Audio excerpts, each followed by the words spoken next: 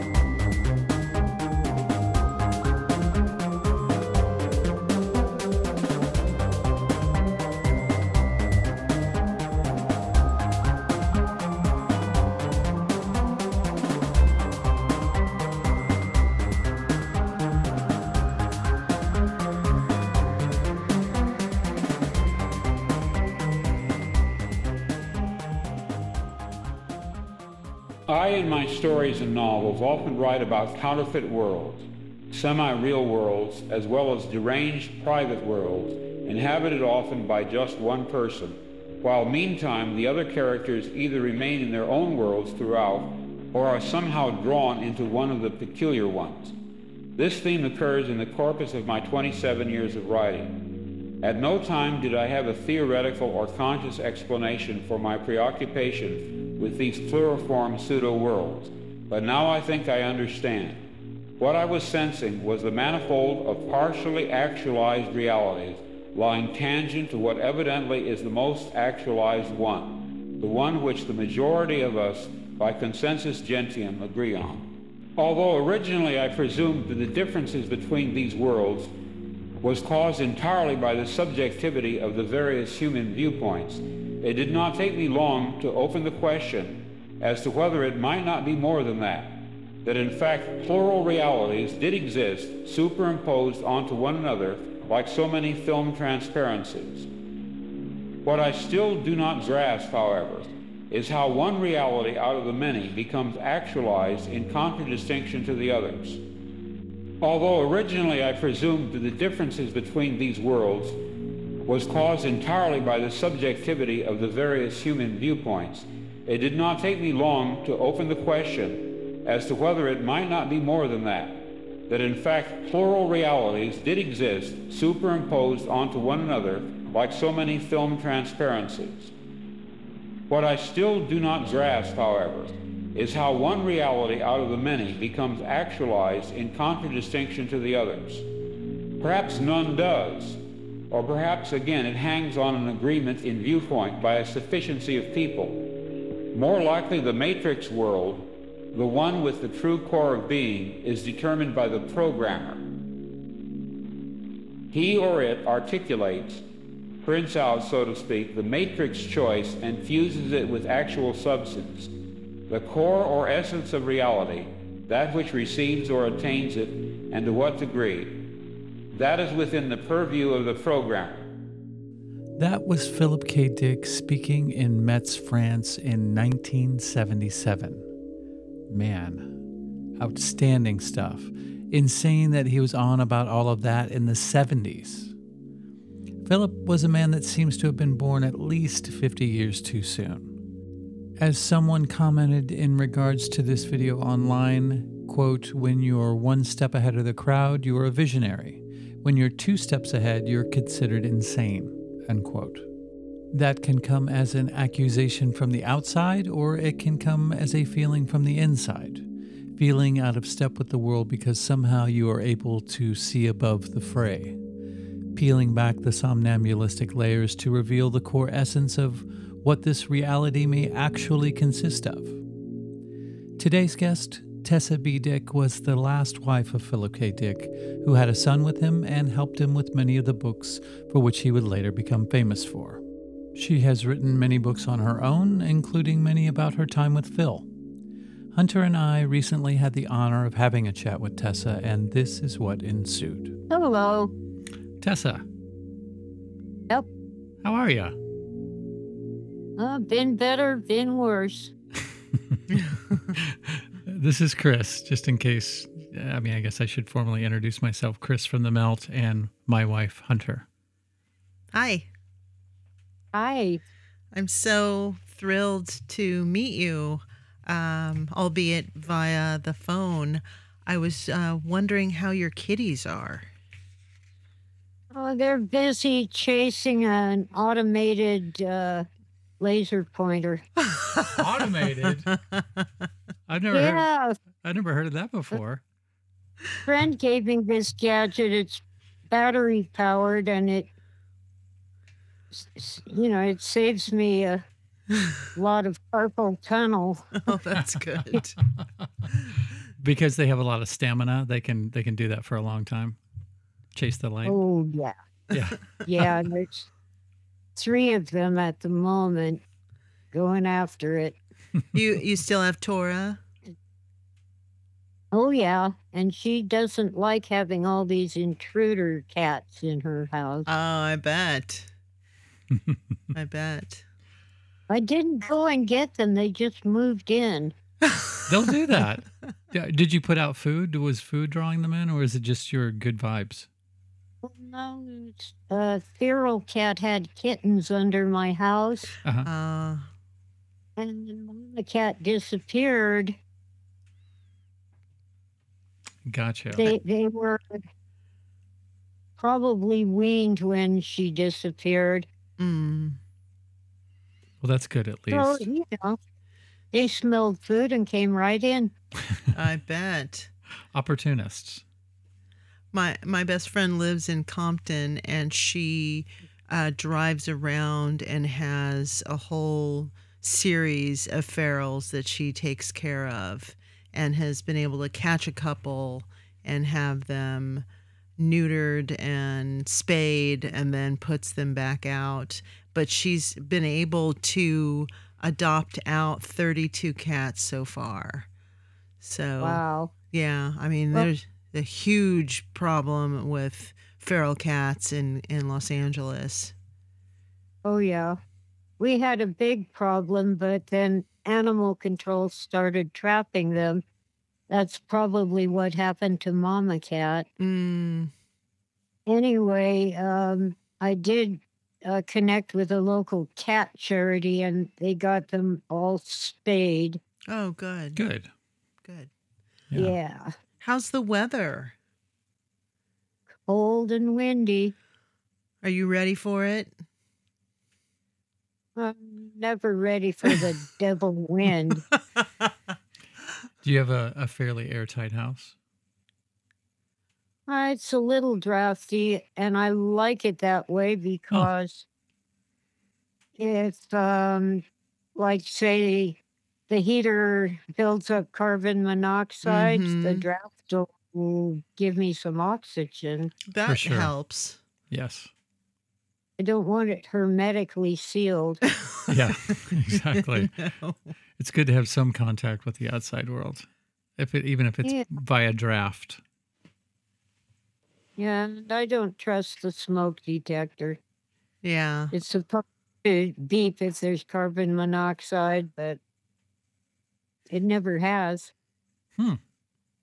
Yeah, you never know whether those things work or not until it's too late. Pretty much. How's your health doing? Um, Slowly improving. Good. Good. Fantastic. Well, it helped when I got on Medicare and was able to see a real doctor instead of the clinic. Mm. I have a doctor who actually discusses the test results with me instead of just,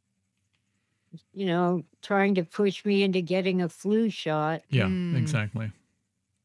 I haven't had the flu since 1969. I don't think I'm going to get it. Exactly. Sometimes those things give you the flu. Yeah. Yeah, they make you. I had COVID twice, and all I had was a runny nose. Good. You must have a good immune system. Apparently. Did you lose your sense of smell or taste? No, for a while things tasted funny, but Mm. that went away. I had it. I lost my sense of smell, and taste, but never my sense of humor or my sense of irony. So that's good. That is good. Yeah, well, anyway. Yeah, it's been freezing overnight, sometimes below freezing, but I get to stay in, so it's okay. Good. Good. Do you have I don't get sick. I just do you have have a really bad back. but do people bring you food, and like how do you get your supplies and stuff? Oh, some bring me food and some take me to the store. Oh, that's And good. yeah, I can, pick things out and put them in the cart, but I can't carry them from the car to the house. Sure. Mm. Well, it's good that you have help then.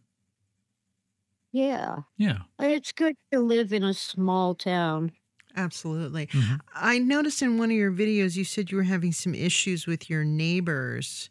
Are they still They're raucous?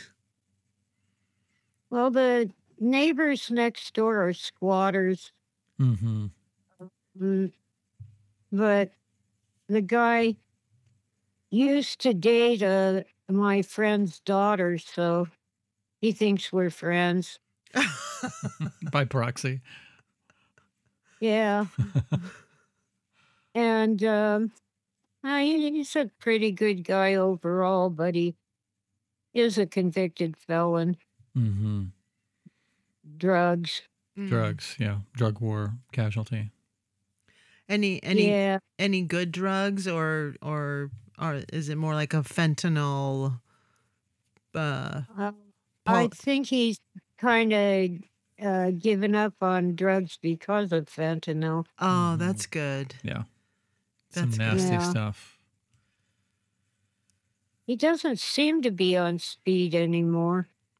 Oh, good. That's good. So he's not like outside in the summertime or in the winter trying to clip the lawn with a nail file. No, but I think what the felony was, he committed burglary trying to, get enough money to buy drugs. Uh-huh. Yeah, but it's been a couple years. Sure. Yeah. Anyway, Anyway. the biggest problem I had was with people who were visiting the neighbors parking in my driveway, which is a big deal. It's a huge driveway. It's sideways. But they'd pull right up to my gate. Mm-hmm. Like I'm supposed to walk around their car to get in and out of my yard. Yeah, it's a little rude. Yeah. They have no common sense and no common courtesy. It's lacking in some areas these days. Well, yeah, I shouldn't have to tell them not to block my gate. Exactly. Yeah. That's just common sense. They could at least ask you if it's okay. Well, there are a few that still park in my driveway, but now they leave, they park away from my gate. Mm-hmm. It's like it's inconvenient for them to walk 3 or 4 feet farther. Yeah, exactly. What are you going to do? Well, I put up 3 signs, and once in a while I go out and yell at them. I'll say, I'm calling the tow truck. To no avail. That usually works. Oh, good. Well, first of all, Tessa, I would really like to thank you for agreeing to sit down and have a chat with us tonight. I really appreciate that. I feel honored that you agreed to do so. And I would love to. Well. Are you good for going a couple of hours? Sure. Okay.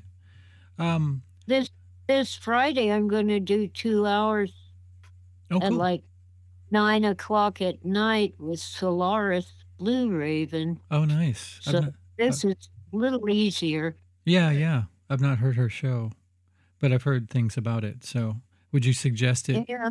Listening to it, is it a good show? Well, I think so. Yeah. Cool. Well, that says something. He talks really fast. Oh.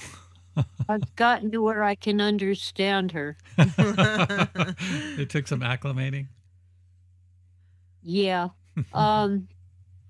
She's worse than Ben Shapiro. Oh Oh God. wow! Holy moly! That's fast. I don't like Ben Shapiro, so Yeah.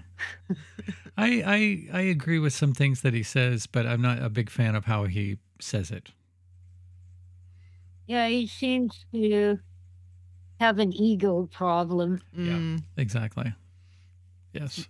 If you disagree with him on anything, oh, you're horrible. Yeah.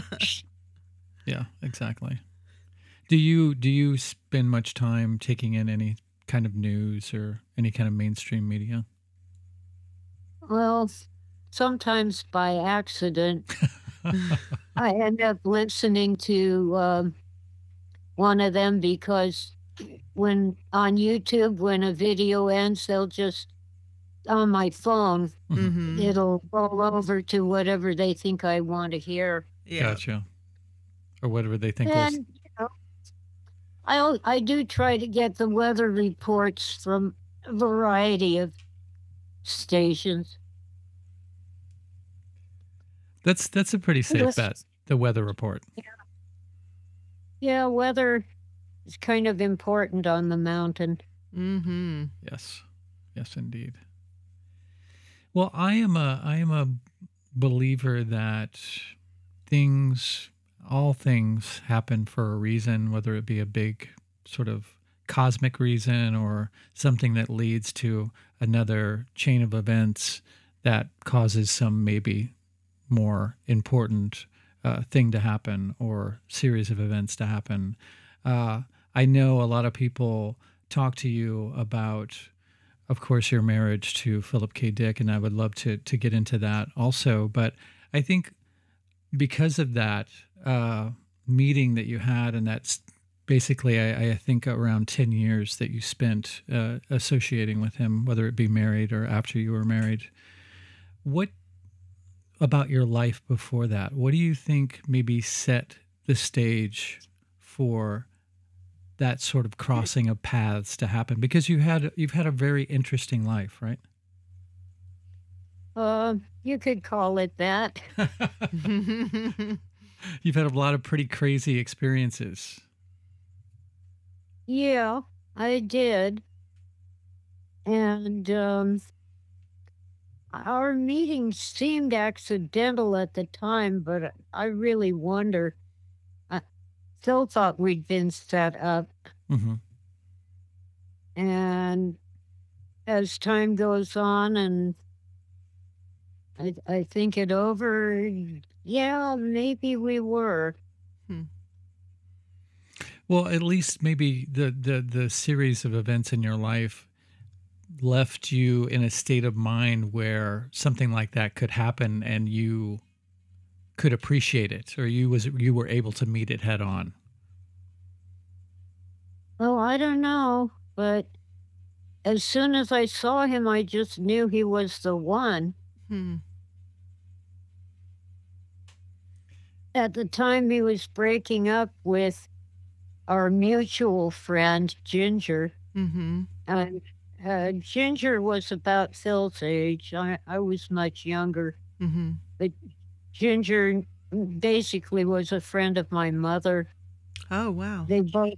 They both used to drive school buses for a small private school. Wow. I did not know that. Yeah. Anyway, Phil didn't really notice me till I started flirting with him. That'll do it. Yeah, but then he was pouring drinks, Jack Daniels and Coke. And I told him to make mine weak because I'm not much of a drinker. And I wasn't really old enough. I was only 18. He made it too strong. Then he got mad when I poured it out on the lawn. I bet. Wasting good Jack Daniels.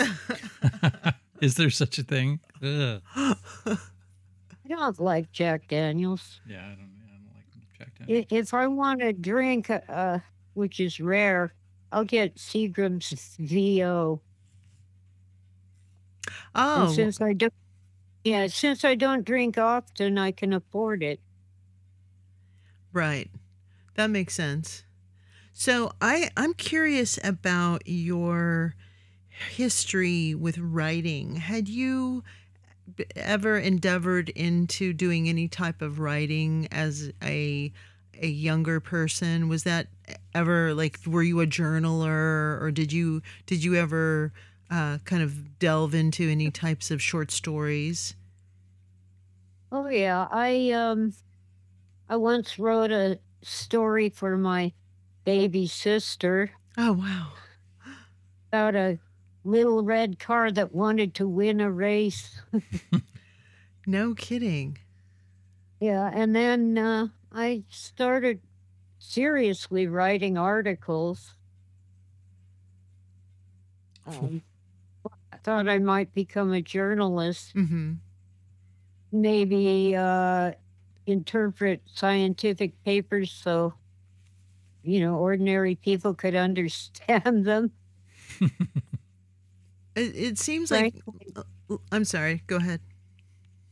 they're written so that even scientists have trouble understanding That's what true. they're about. Yeah.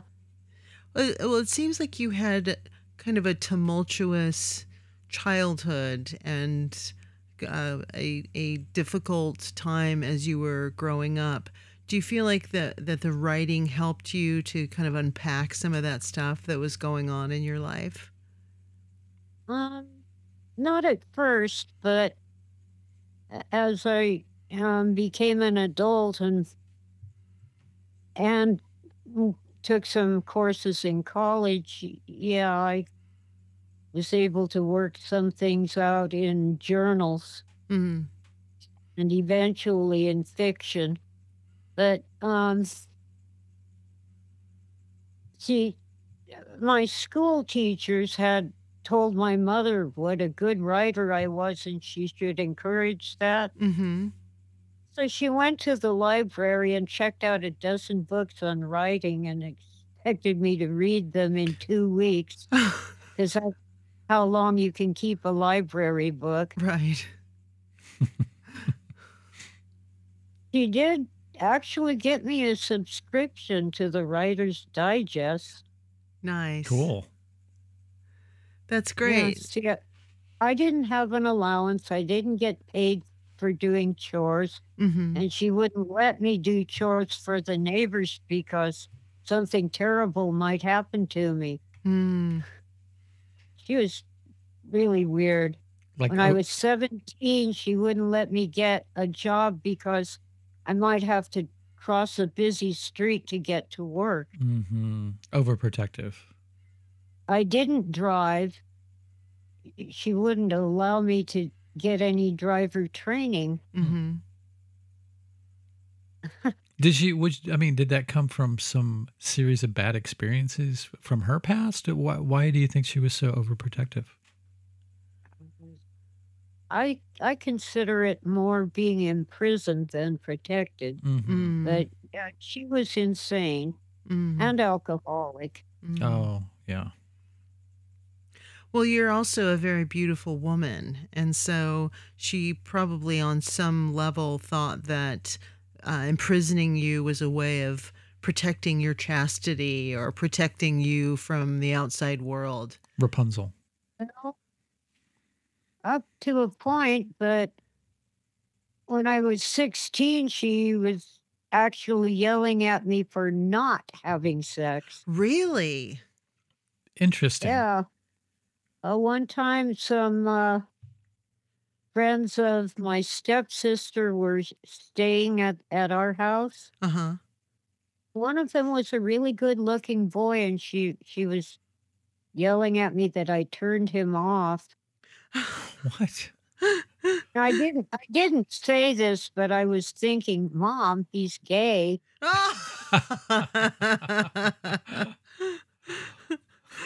Couldn't turn him on if I tried. She Me- often picked out gay men for me. Wow. Interesting. Wow. What a her picker must be off. And where did she grow up? Mostly Culver City. Oh, yeah. So Yeah, was I she was born there. We lived there till I was 11. did So not, she was she working in the business at all, or that was just where no, she happened to be? no, that's where she grew up.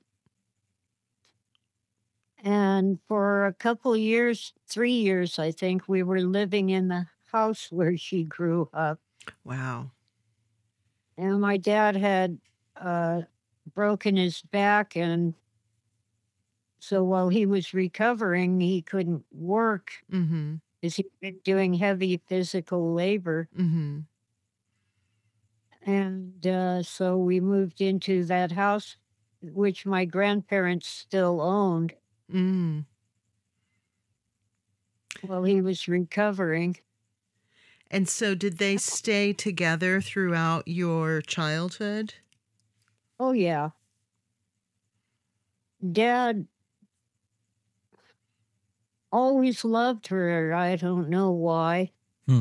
but he was just, I guess the best word is besotted. Oh. No matter how badly she treated him, he just loved her. Hmm.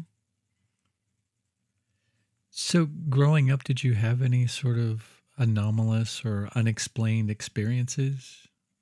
Oh, tons. Yeah. I mean, like paranormal experiences or. Oh, yeah. And some really weird things that probably had something to do with MK Ultra. Mm. Do tell. Well, from very early childhood, probably around 2 years old, I actually had an angel sitting behind my shoulder talking to me. Like all the time? No, not all the time, Mhm. but it was most of it was just ordinary stuff. Like I'd hear my dad's car in the driveway, and instead of me thinking I'd better get off dad's chair, Mm-hmm. the angel would tell me, "Your daddy's home, you better get off his chair." Interesting. Yeah, it's common sense advice. Was this sort of like a disembodied voice coming from behind you, or could you turn around and actually see some entity there? I didn't I don't remember seeing him, but I kind of imagined or pictured what he looked like Hmm. until when we moved to my grandparents' house. Um, he came and I saw him face to face, and he told me, "You're 8 years old now. If you have an angel talking to you, people will think you're crazy. So I have to go away." Oh. Interesting. I mean, was it like you were telling anybody about your conversations with Mm, the angel? No, I had learned not to. Sure. But my older brother and I both experienced very frightening hauntings. In a particular place or sort of wherever you guys lived? Usually in the bedroom, but both houses, the first one and then my grandparents' house. Hmm. It was worse at my grandparents' house. I kind of think maybe my mother's demons thought they had a claim on her children. Hmm. Mhm. I've heard Father Malachi Martin talking Yeah, yeah. about that with Art Bell. Yes. Mm-hmm. So you have to stand up and tell them, no, you don't have a claim on me. Which is a lot for a kid to do. Yeah, well, I didn't learn that till I was an adult listening to Mm. Art Bell. Oh, wow. Right. Wow. So Yeah. did any member of your family have any association with the military? Not really. The only thing I can think of is Dad um, made some of the parts for a Gemini capsule. One of Wow. the first, one of the first Gemini capsules, and he couldn't talk about it. He had to have security clearance and was sworn to silence. Mm-hmm. But I remember going to a family picnic at his work where they showed a mock up of the capsule, letting us know they had worked on it. But one thing he did talk about without actually saying it was the space capsule was making hinges that would work because the engineers couldn't figure it out. And he was a sheet metal worker, so he said, "Okay, I'll make the hinges that you designed, and we'll see if they work, and if not, we'll fix them so they do." Mm-hmm. And he did. And he talked about that without ever saying it was the space capsule, but that's what it had to be. Sure. Wow. Well, what gave you the impression, you said something earlier about MK Ultra, what gave you the impression that some of your experiences had to do with that? Well, there was this longitudinal experiment on school children. Mm-hmm. Stanley Milgram. I think that's the right name. Yep. The one who did the prison experiment. Mm-hmm. Yeah. Supposedly it was about the relationship between self-esteem and leadership. And I thought I'd imagined the whole thing, but my older brother eventually, about 10 years ago, just brought it up in conversation. And he remembered things like throwing a beanbag and taking a personality inventory. Mm-hmm. I call it the crazy test. The Minnesota Multiphasic Personality Inventory, MMPI. Yep. Oh, years later, as an adult, I took the MMPI to help a fellow student with his master's thesis in psychology. Mm-hmm. And I knew I'd taken that test before. Couldn't be sure when or where, but it had to be during that study at my grammar school. And the weird thing about it was, they're supposed to get parents' permission to study their children. Mm-hmm. My parents never knew about it. They were never asked. Strange. But I remembered them doing what had to be remote viewing before it was called that. Wow. Yeah. Yeah. Philip Zimbardo did the Stanford prison experiment. Stanley Milgram was the psychologist who did the experiment with people when they were in separate rooms to see if they would electric shock someone. Oh, well, that's even more horrible. Yes. Exactly. Yeah. Yes, some of their test subjects went insane Mm-hmm. from the trauma. Yeah, it had really, really long-term effects on a lot of people who were involved in both experiments, both Stanford prison experiment and the social psychological experiments that he did. It's the obedience to authority experiment. Oh, well, I got kicked out of the study because I was too disobedient. Yes. Good for you. You passed. Yeah, at one point, this woman was yelling at me that I was giving the wrong answers on purpose. And I was.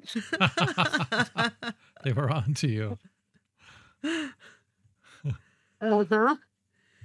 Yeah, I would imagine at that point that Los Angeles was a hotbed of lots of different MK Ultra cells and experiments, especially in the school system. Yep.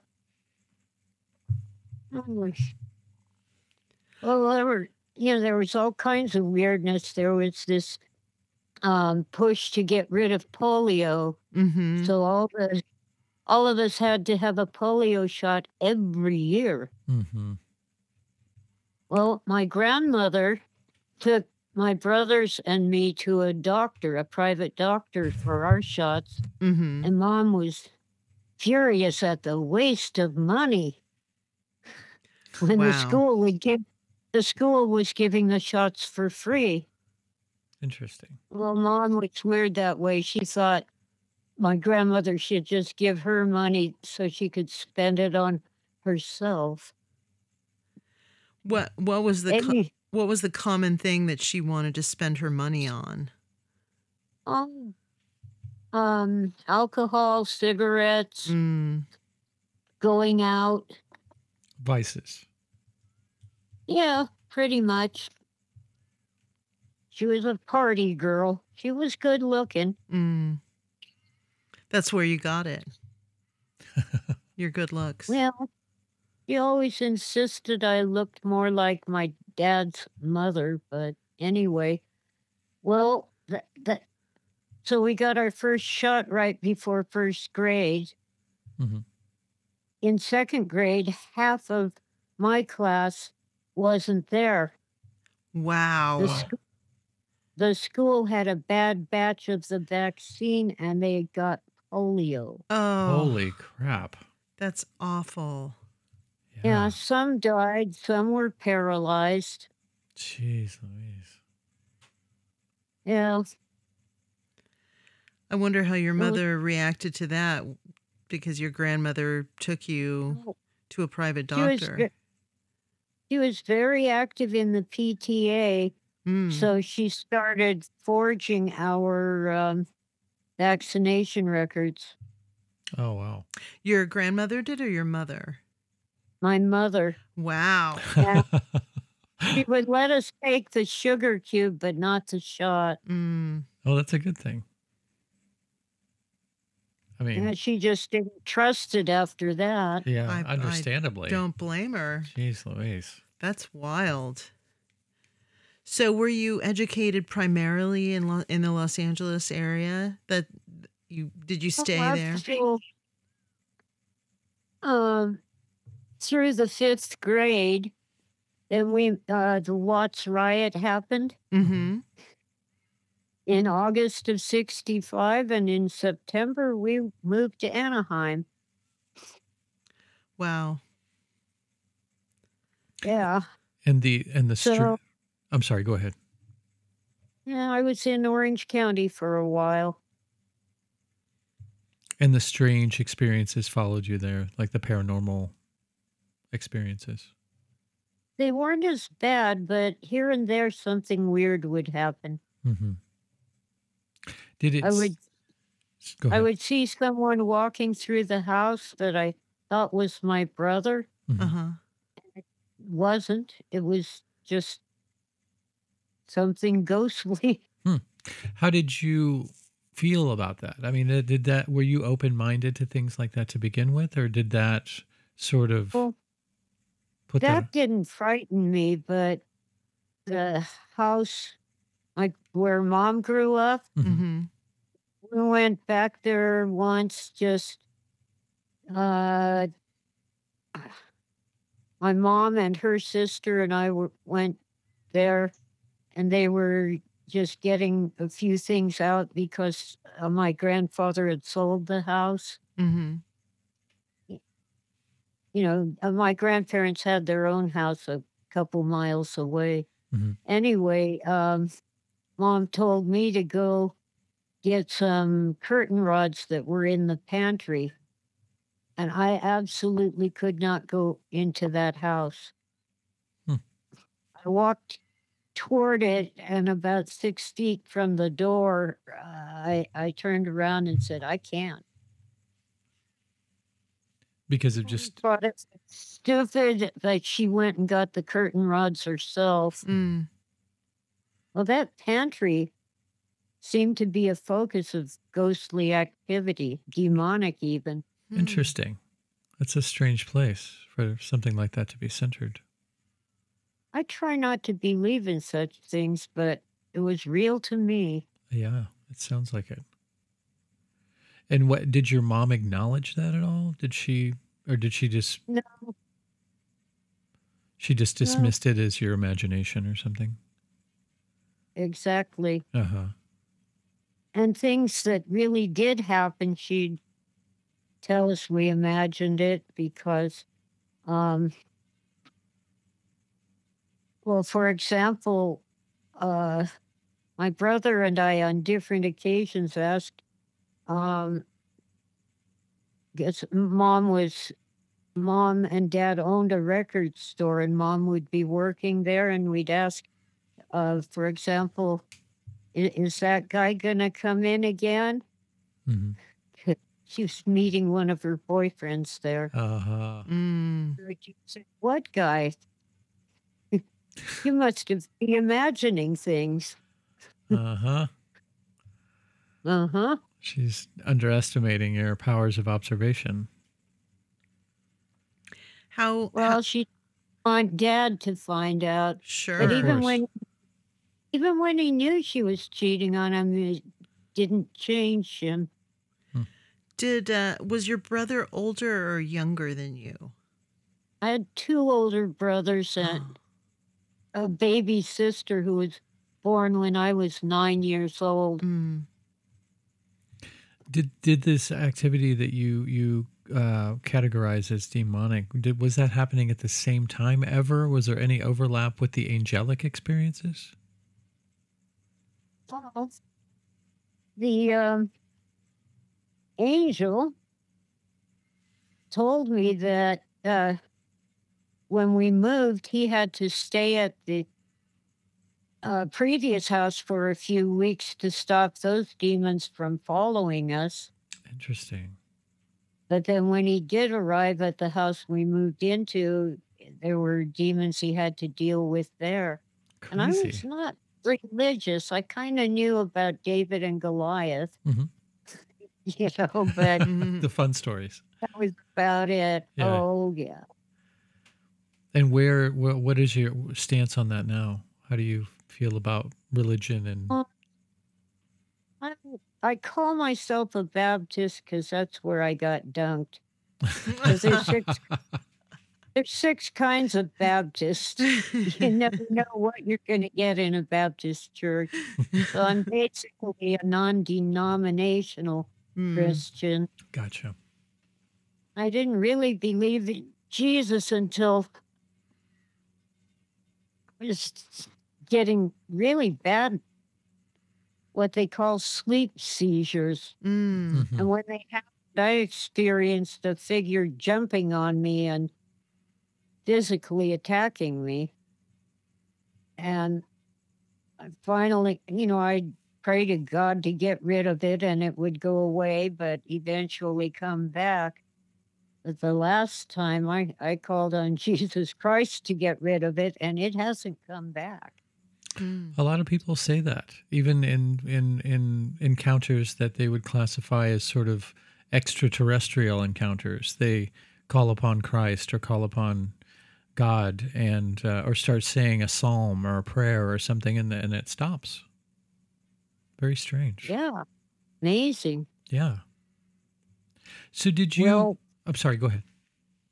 all of this kind of prepared me to take Phil seriously when he started having visions. Mhm. But a great part of what he was doing and what I've been doing too, although I did it on purpose, he was recovering suppressed memories. Suppressed... He had been pretty much driven out of San Rafael up in Marin County in Northern California. They thought he was a big drug dealer, which is horse pucky. But that's what they thought. You know, if you passed him a joint, he would smoke it. Mhm. But that was Who about wouldn't? it. Who wouldn't? Do you think they were just trying to Oh, defame him because they didn't like what he was doing, or well, he had this very innocent connection to Timothy Leary. Mhm. And when Phil's troubles started was when Leary escaped from prison. Mhm. because they thought the two were connected? Yeah, well, Leary was at the bed-in with John Lennon Mhm. where they were singing "Give Peace a Chance," Yeah. and Paul Williams, the journalist, was there, and he knew Phil and had his phone number. So he called Phil, and um, Dr. Leary and John Lennon both told Phil they were fans of his work, and that Cool. was the extent of it. Mhm. But then when Leary escaped from prison, they hadn't been spying on Phil during that time, probably, but they would have been looking at John Lennon's phone records. Sure. Go, oh, he got a phone call from the bed-in. Mhm. Must be helping Leary to evade the law. Do you think Phil was already on their radar by that time, or do you think that that helped to put him on the radar, and then they discovered the kinds of stories that he was writing, and then that maybe a greater Well, interest developed from that? he probably was sort of on the radar Hmm. because he signed that petition in Ramparts magazine promising not to pay income taxes Oh, until Mm. we ended the war in Vietnam. yeah, yeah, yeah. And he didn't pay. But like there's a list somewhere on the internet. He's one of the people who were forced to pay. They just took his car. Hmm. Wow. So, yeah, he was sort of on their radar, but it got serious right after Leary escaped from prison. And there was this weird guy hanging around with Phil, didn't live in the same house, but would visit. And he claimed to belong to an undercover organization so secret that the CIA didn't know about them. Interesting. And he did get Phil out of the house, called him and asked him to meet at a local coffee shop because it was really important. Hmm. Mhm. And on the way to the coffee shop, Phil's car broke down. Hmm. The next day, the mechanic told him it had been sabotaged. So was this after the series of break-ins started happening? So this was the day of the big break in. Oh, okay. Wow. The one where they came in and exploded the file cabinet? Yeah, this guy Hal didn't want him in the house when that happened. Aha. So that was all a distraction, and his car was supposed to break down so he would be delayed in getting back to his apartment. Well, it was a house, Oh, not okay. an apartment. Gotcha. Gotcha. Um, it was a weird break-in. They left valuables. They took his bank records and his manuscripts Wow. and The, his tax records. interesting.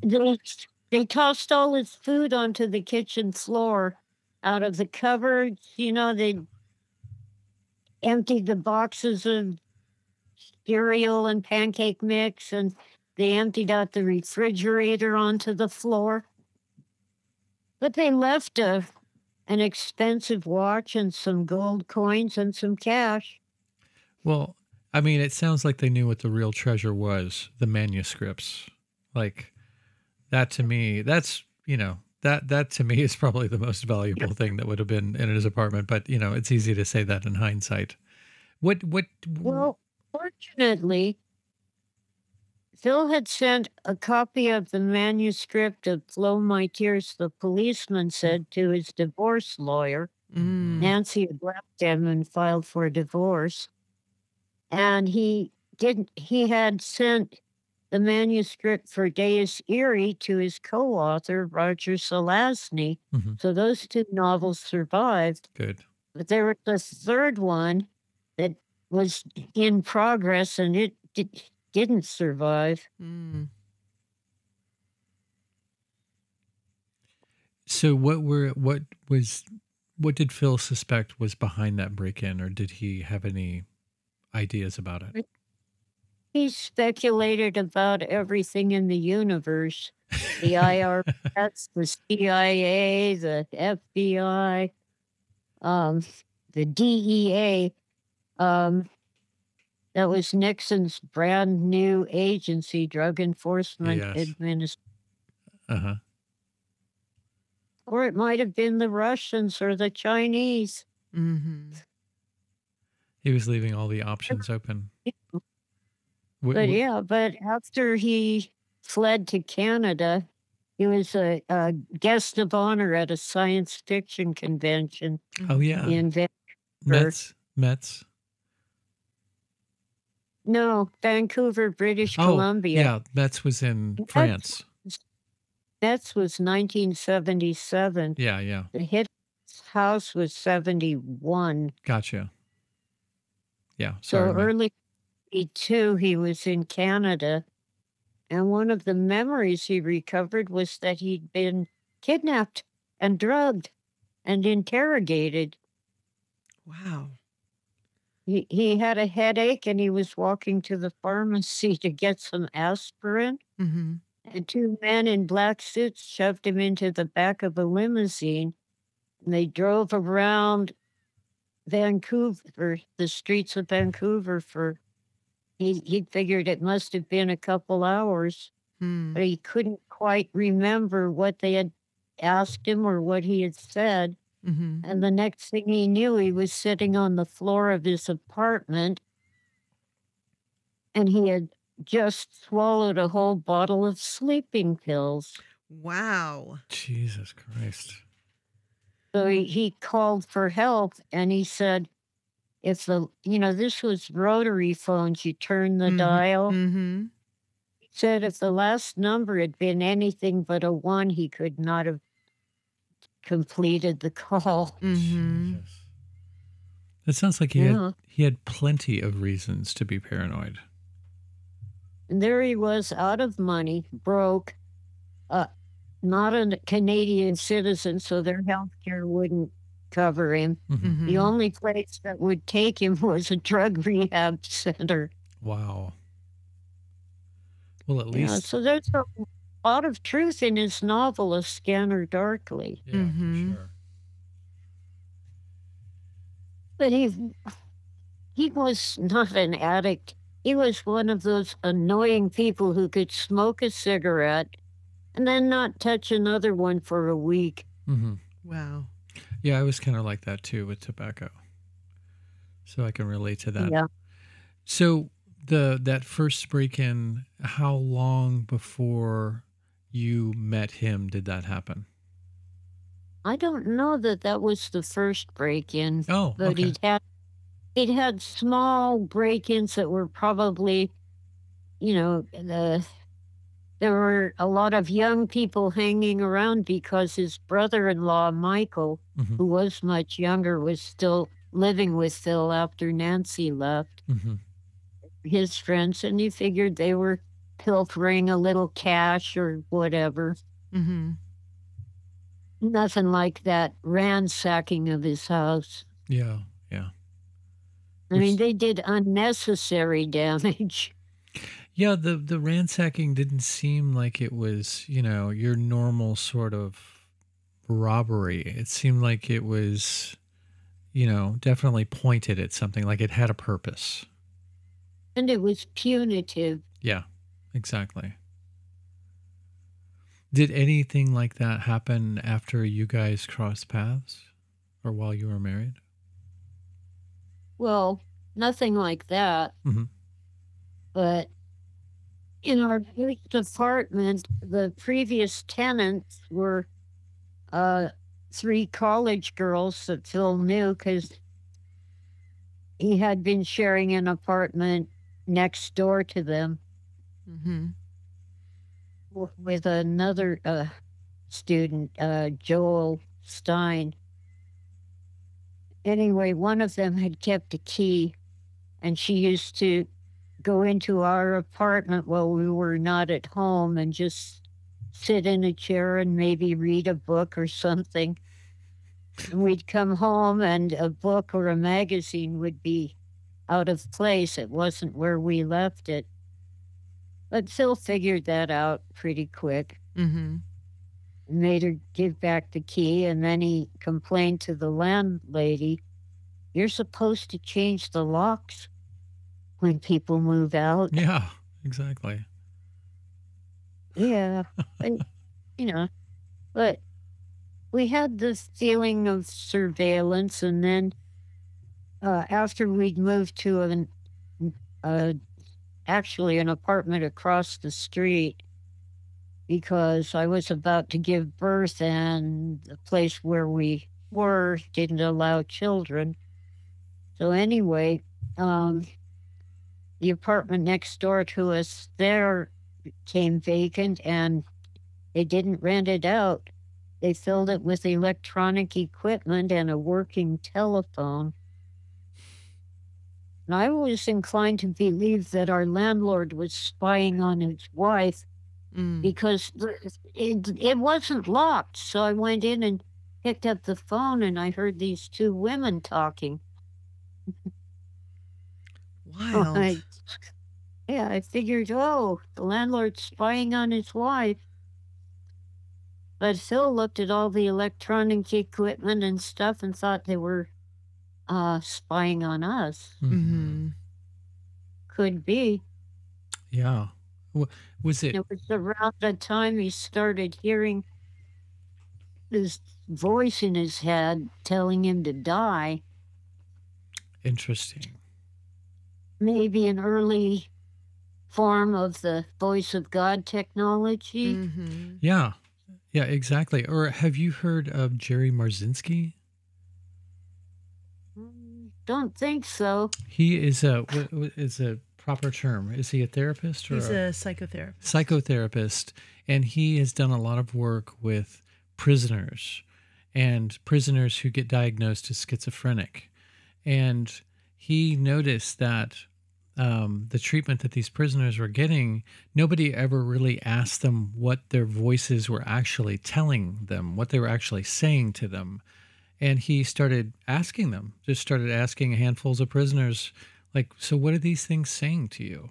And he found that they were all basically saying different versions of the same thing. They were all very derogatory statements, talking down the person, trying to get them to doubt themselves, just very negative talk.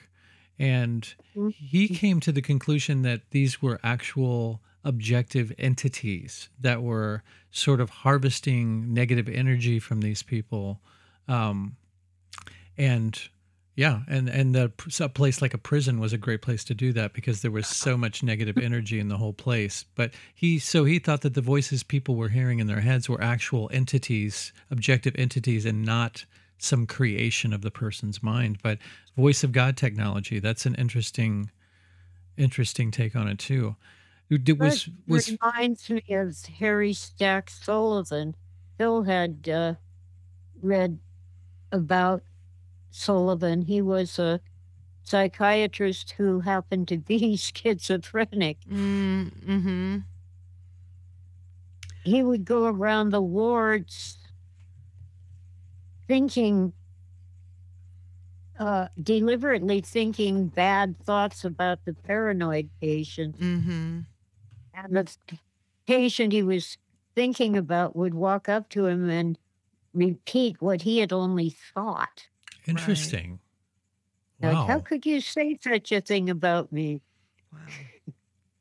Yeah, like there's a wavelength that where thoughts can go between. Maybe it's the same wavelength that people use for telepathy or for ESP. And like he was he had the theory that these paranoid patients were picking up on something real that the rest of us didn't detect. Mm-hmm. Totally makes sense. Well, we send you many blessings, and I hope you have a fantastic rest of your evening and holiday season. Yes. It was great meeting you, Tessa. Let's see, it's too early for Merry Christmas, so happy Thanksgiving. Likewise. Thank you very, very much. And I will let you know when this episode goes live. We've got quite a few backed up in the queue, but so it might be a bit, but I'll let you know. I'll give you plenty of heads up when it comes out. Then I can promote it. Yeah, absolutely. And then we can arrange some other time to have the next conversation. Okay. All right, Tessa. Awesome. Have a great evening and goodbye. All right. Farewell. Thank you. The one and only Tessa Dick. We usually have so many more buttons to push. I know. We only it's had great. one button. It was very Very streamlined. Yes. We just are having nude, audio. by the way. That's why we're not Psychically on camera. nude. That's why we're not on camera, because we're nude. Mm-hmm. We're skinny podcasting. Skinny casting. It's a new trend. You don't press. Yeah. The timing. It's all about timing, dear. Oh, Lord.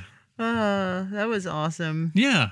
It was wonderful chatting with her. I felt like we were in her living room with the smell of coffee on the pot. I am glad that we tried to kind of veer away from just focusing on Phil, because I'm really more interested, and I say that, with all due respect to Phil, but I really wanted to know more about her and her life and her experiences. And she's a California girl, so in many regards I consider us kindred spirits, and it was just really wonderful to hear her take on the time she grew up in California. And I'm fascinated by that period of that whole era in that area, and what was going on, what experiments were being executed on people, and it seems like it was a hotbed. Yes. I'm interested in both. I am interested in her and her past for sure. But I'm also interested in where her reality and Philip K. Dick's reality overlaps. Mm-hmm. And I don't feel too bad about that, because she has tons of books about Philip K. Dick. So I think on some level, she obviously wants to talk about Philip K. Dick. But yes, I don't want that to be the only conversation that we have, because I'd like to know more about Tessa and where she came from. That's kind of why I started with that question, hoping that would be the main foundation of further conversations about where her and Philip K. Dick's paths crossed. Yeah, I've always wanted to write a book about writers, because I'm a writer, and I am interested in writers' process. And that was something I neglected to ask her, is what his process was for writing. Did he do specific rituals? Like, I have asked several writers or children of famous writers, how did your dad write? And for example, Amy Wallace, whose father was Irving Wallace, he grew up in a period where there was, cocktail hour at 5. And so, when he woke up in the morning, he was basically taking methamphetamines all day. So he would get up very early and start his day with methamphetamines, drink coffee all day long and write, and then come 5 o'clock, switch to martinis, and then it's dinner and dinner parties, or, dinner and out dancing with your wife. So there's this almost, this very romantic view of the professional writer and the life that they're leading and living. And Phil's work is so powerful that I can only imagine what it may have been like to be in that circumstance with him. And, how did he navigate that? Did he write by himself and then give her pages? Did she write by herself and then give him pages? Like, how did they negotiate those things when they were working on projects together? Mm-hmm. Yeah, I was going to ask more about how that manifested as far as their process of. Sorry.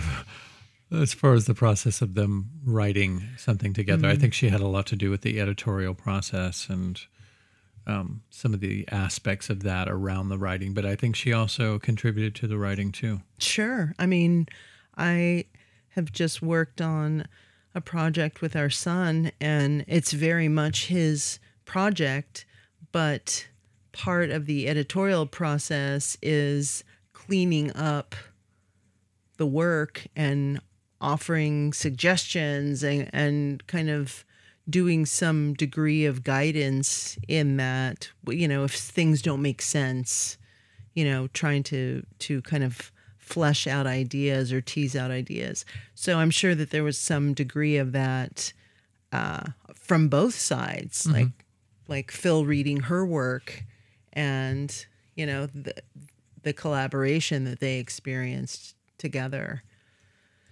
And I have so much empathy for people who grieve and who have been through painful losses. And, I just wonder how life is in isolation, because she enjoys living on her own. But there's a side of me that kind of wishes that she lived closer physically and had more of a physical relationship with her son and was able to kind of see him more. I know it would be insane to live in the shadow of such a prolific writer. And that may be very difficult, as she said, that he doesn't want to go out into the world, or he doesn't go out into the world as Philip K. Dick's son. So I think it's probably complicated. Absolutely, as it always is. Anything in reality is complicated, and it's just ironic, but yet kind of goes along with a stereotype of the person who exists before their time, meaning that they're dealing in things, talking about things, creating things that maybe aren't widely accepted or widely valued in the greater context of the society or the culture that they are steeped in. Mm-hmm. So I think Philip is a perfect example of that. If you just look at his writings, he talks about so many things that are spot on as to what is happening right now. And yet barely anybody, at least on a mainstream level, is making that sort of connection that he was on to a lot of this stuff, and that maybe a lot could have been learned by reading his books. But, that's the thing about science fiction. It peeks. It's allowed to peek into the future or a version of the future, but it's not. I think that's changing maybe with things like Dark Mirror or Black Mirror. I don't know why I always want to call it Dark Mirror. I'm mixing it with dark. But it's never, I don't think it's seen enough as maybe a cautionary tale of things that we should be avoiding. I think now we're so steeped in media, we look at that and basically it takes on almost a different function of maybe potentially, because there's so much of that coming from so many different angles that we're almost numb to it. So we see so much of that stuff, and a lot of it is bullshit, like movies that The Rock is in and stuff like that may talk about some similar things that Phil talked about, but because it gets all lumped into one mushy category, it's all written off as just like Yeah, who knows? Maybe that could happen, maybe it couldn't. And when things like that do happen, people are so like, it doesn't surprise me. It breeds a cynicism that is a disconnection between, being able to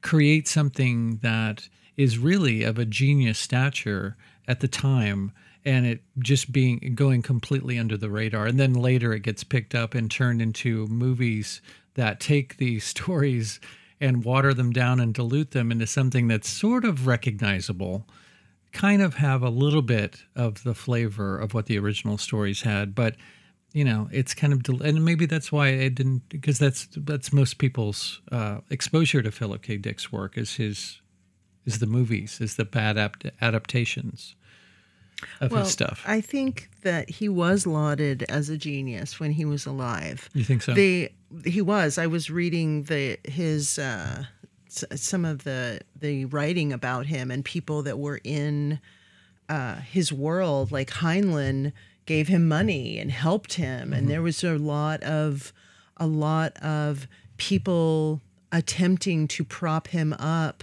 in the science fiction community. But also, I think the balance is that you have, these nefarious bad actors that are in these agencies that are doing everything they possibly can to thwart your efforts and to drive you insane. And so there are certain people in certain points in their life where they are more valuable dead than they are alive. Sure. And I think it was very clear in his circumstance that he was way more valuable dead because he had done all of this writing and probably made some bad business decisions, some, bad deals that didn't protect him or didn't protect his legacy. Because in the time, if you don't have the understanding of what you're doing, you're just doing the work. You're not really looking at it as a legacy brand. Sure. You don't have agents around you like you do now that are like creating a brand identity for you before you even have any fucking content. Sure. So I think in his circumstance, and there's so many great writers and artists and musicians that fall in this category, that they get kind of in this controlled situation, and there's all these people whispering bad advice in their ears, and it ends up that they make other people wealthy and they don't enjoy the spoils of their labor. And so it seems like he fell into that circumstance in that situation. And if you are being targeted, as we have examined and explored with someone like Isaac Cappy, now I would never say Isaac Cappy was on the same level of genius as Phil Dick is, but here's someone who had clearly some outside forces that were fucking with him. Mm-hmm. And I think when you look at that and you say, okay, here's one guy who was, B, C, D grade actor who was getting fucked with because he's trying to expose something. And here's someone who's on the genius spectrum who is getting fucked with. Like, that just shows you the capacity that these nefarious predators have to ruin someone's life. Yeah. And, I think you can look at Tessa now, and the reason that Tessa is allowed to live is because she doesn't offer a threat. Yeah, exactly. In many regards. She's a fragile being in many regards. And so no one looks at it's like they've already got what they needed out of him. So they've kind of left her alone in many, they may shut down a video, or she may have shoddy internet, but she's allowed to live. Mm-hmm. Sure. But sort of in an age that, I don't know. I want to say that it's forgotten Phil and his work, but it's just, taken out of context, I think, is why it doesn't seem as important. And now it's a genre all in and of itself. I think one of the differences, and this is coming from somebody who doesn't really know much about the science fiction world as far as the writers and their connections to their works or anything like that, but it seems like, from what I perceive from my very limited point of view, that what differs between Phil and his work and maybe other science fiction writers and their work is that a lot of it is autobiographical. He's talking about experiences that he's had that have been otherworldly or have really made him suspect that there's a lot more to reality than meets the eye, in a spiritual way, in a surveillance state way, in a technological way. Whereas I see many of these other science fiction writers, and again, I really am speaking from a place of ignorance, but only just from a cursory observation, are just more living and telling stories out of speculation, like flights of fancy. Like, I can take this idea and keep following the thread and write a story about where I think this seed, after I plant it, what it might grow into. It's more like a thought experiment. But what Phil was writing from was from experiences that he's had, and then all the places that took him mentally, physically, spiritually, and all of that. So I think that makes his work, that gives his work more weight than a lot of other science fiction writers. Yeah, I don't agree. I mean, I have read his work. I've read Aldous Huxley. I've read Arthur C. Clarke. I've read, countless science fiction writers, and I would say they are actually doing the same thing that Dick did. I think he has had a renaissance. I think there's a lot of science fiction writers who are having renaissances, and we're at this age where people are looking at the work not as science fiction but as more of a documentary. What I have found interesting recently is that George Orwell, for example, who has been a highly lauded artist and writer for decades, now there's some kind of tell-all book that's being released about him that says he was a misogynist and he didn't like gay people and he was a homophobe and basically trying to malign his character. And I think the reason is, again, it's bad publicity. It's people coming in and saying, oh, all these people have been comparing what's going on right now with 1984. So what do we have to do? We have to destroy Orwell. We have to destroy his character. Yeah, sure.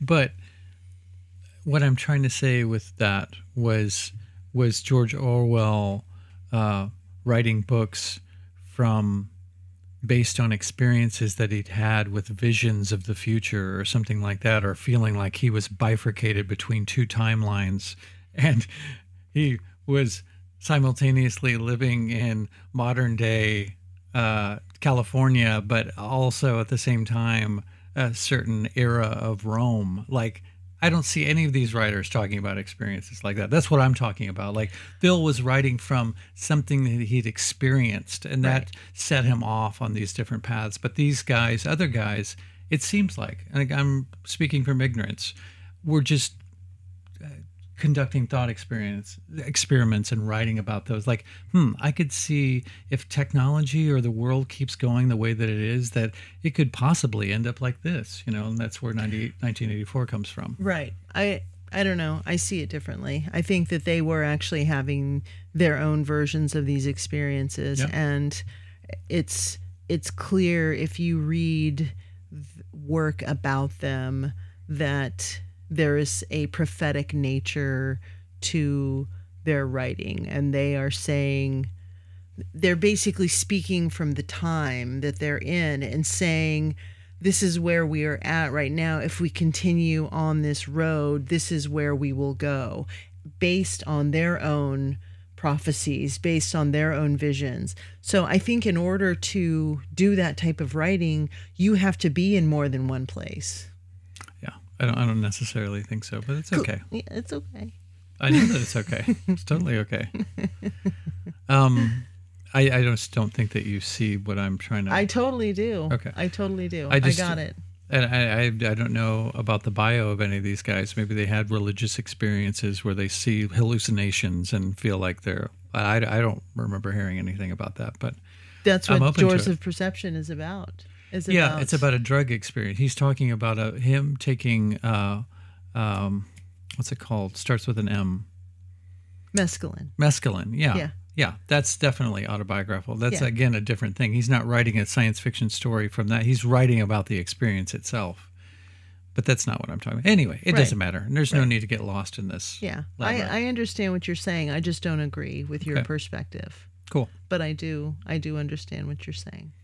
I think it's possible that if you dig into some of these other people's work, your perspective may change. Very well may, for sure. It's kind of like looking into Mary Shelley's writing or Lord Byron's writing. Like, these people were taking a shit ton of opium and tripping out and having these wild experiences and then writing about them.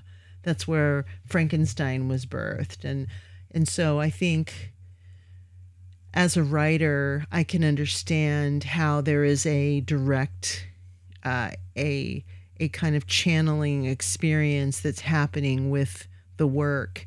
And I think that all of these people, unless you're talking, we could have this conversation for hours. I think it depends on who the writer is and the type of writer that. I don't think Chicken Soup for the Soul dude is having a religious experience and writing about it. We saw a documentary where he was talking about doing ayahuasca. Yeah. I mean, chicken books for the soup. There's no chicken soup for the soul for the ayahuasca drinker that I know of.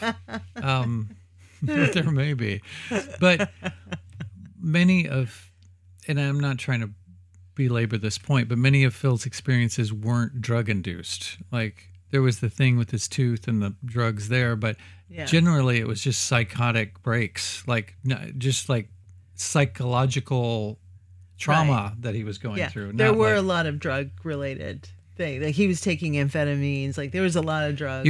He was involved. He was taking amphetamines because he got it prescribed for his depression for a short time, and then he went off of amphetamines. That sticks, and Tessa has talked in interviews about, like, people think that he was this, but she goes on and on about how there wasn't that much drugs in his life. She said tonight, if you passed a joint, he'd smoke it. Yeah, sure. Anyway, Anyway, we'll get lost in the weeds. But I can take MDMA once and still be able to access that place in my brain. I cannot. So I think that's the possibility, is that I'm not driving a flag into any point. I'm just saying I'm open to other possibilities, that there were other layers of reality that were happening for myriad writers, and that's what makes their work so good and stand the test of time. Dave Barry, I think maybe. Irma Bombeck. I love Irma Bombeck. I love her. I really did. Judy Blume. Those were my peoples. Your comfort food. Jack London. Like, look around us. How many books are in this room? I love books. I love writers, even the weird ones. Even the self-help, non-committal meditation books. There's some squishy books in there. But there are. But that's just me. Yeah. There are. That's true. I'm open. I like to have a meteorite-esque, dense book collection. Like, I'd rather have 10 intensely fucking great books. Then let's get rid of The Idiot's Guide to Law. To ethics. Oh, that too. Just get off the terminology. Just take the title away from it. It's just a basic breakdown of ethics. I want that. I want an easy primer for ethics. The McDonald's of ethics. Okay. Yeah. We're not going to start nitpicking books here because I'll pull off some real stinkers. You're just a book slut. Really. How dare you? You're right. I am. I love me a good book. I got a whole gaggle of McSweeney's today, and I am fat sitting on 20s. All right. All right. Speaking of books, you've got school books to get into, and I've got a podcast to edit. Yeah. Thank you all so much for listening. I'm sorry there wasn't video this time. I don't know. When the other person is on the phone, I think it's kind of silly just to have us looking around a room, not really talking to somebody visually. I don't feel like you need to see us that much. Yeah. Maybe in reaction to somebody else who's also, you can see their reactions and so forth. That seems like it makes more sense. Well, and it gave me the opportunity to pick your nose. Do some internet searching so I could seem smart to Tessa and give her answers. That's ideally what should come before the interview. How dare you? Because it took you out of the present a little bit for a little bit. It didn't. As she was speaking, I was looking stuff up so that I could speak to what she was saying. It actually didn't. Okay. I was right there. I was riding the Tessa wave, and it was freaking awesome. Can you not check your email? Can you wait till we're off? The only reason that I really wanted, and I'm being selfish, the only reason I wanted video is I wanted to roll with Tora. I was hoping that we could hang with Tora. Thank you all so much for listening. Hopefully you enjoyed this as much as we did. Tessa will definitely be on again for sure. Absolutely. And yeah, it's you know what I'm going to say by now. There's great stuff coming your way. Just stay tuned. Keep your ears to the ground. But keep reaching for the stars. Yes. Thank you all so much for listening. If you would like to get a hold of us. That's the third time you've said that. Because I'm keep getting distracted. What are you doing? That's the only Tessa book there is right there. Oh. It says there's 110. Yeah. Anyway. Can we? Yes. Okay. Focus on what's right in front of us. Sure. If you'd like to get a hold of us to suggest guests or whatever, stop it. You can get a hold of us at themeltpodcast@protonmail.com. Or you can reach out to me at hunter-muse@protonmail.com. All right. Thank you so much for listening. They really feel it's. You know what? It's Thanksgiving week, so that's why we're thanking you so much. Yes, for listening. We love you. We do. Although this will come out probably in March, so seriously. Well, maybe we can push her ahead in the queue. Possibly. See, there's one right there. All right, guys. Love you. Much love. Farewell.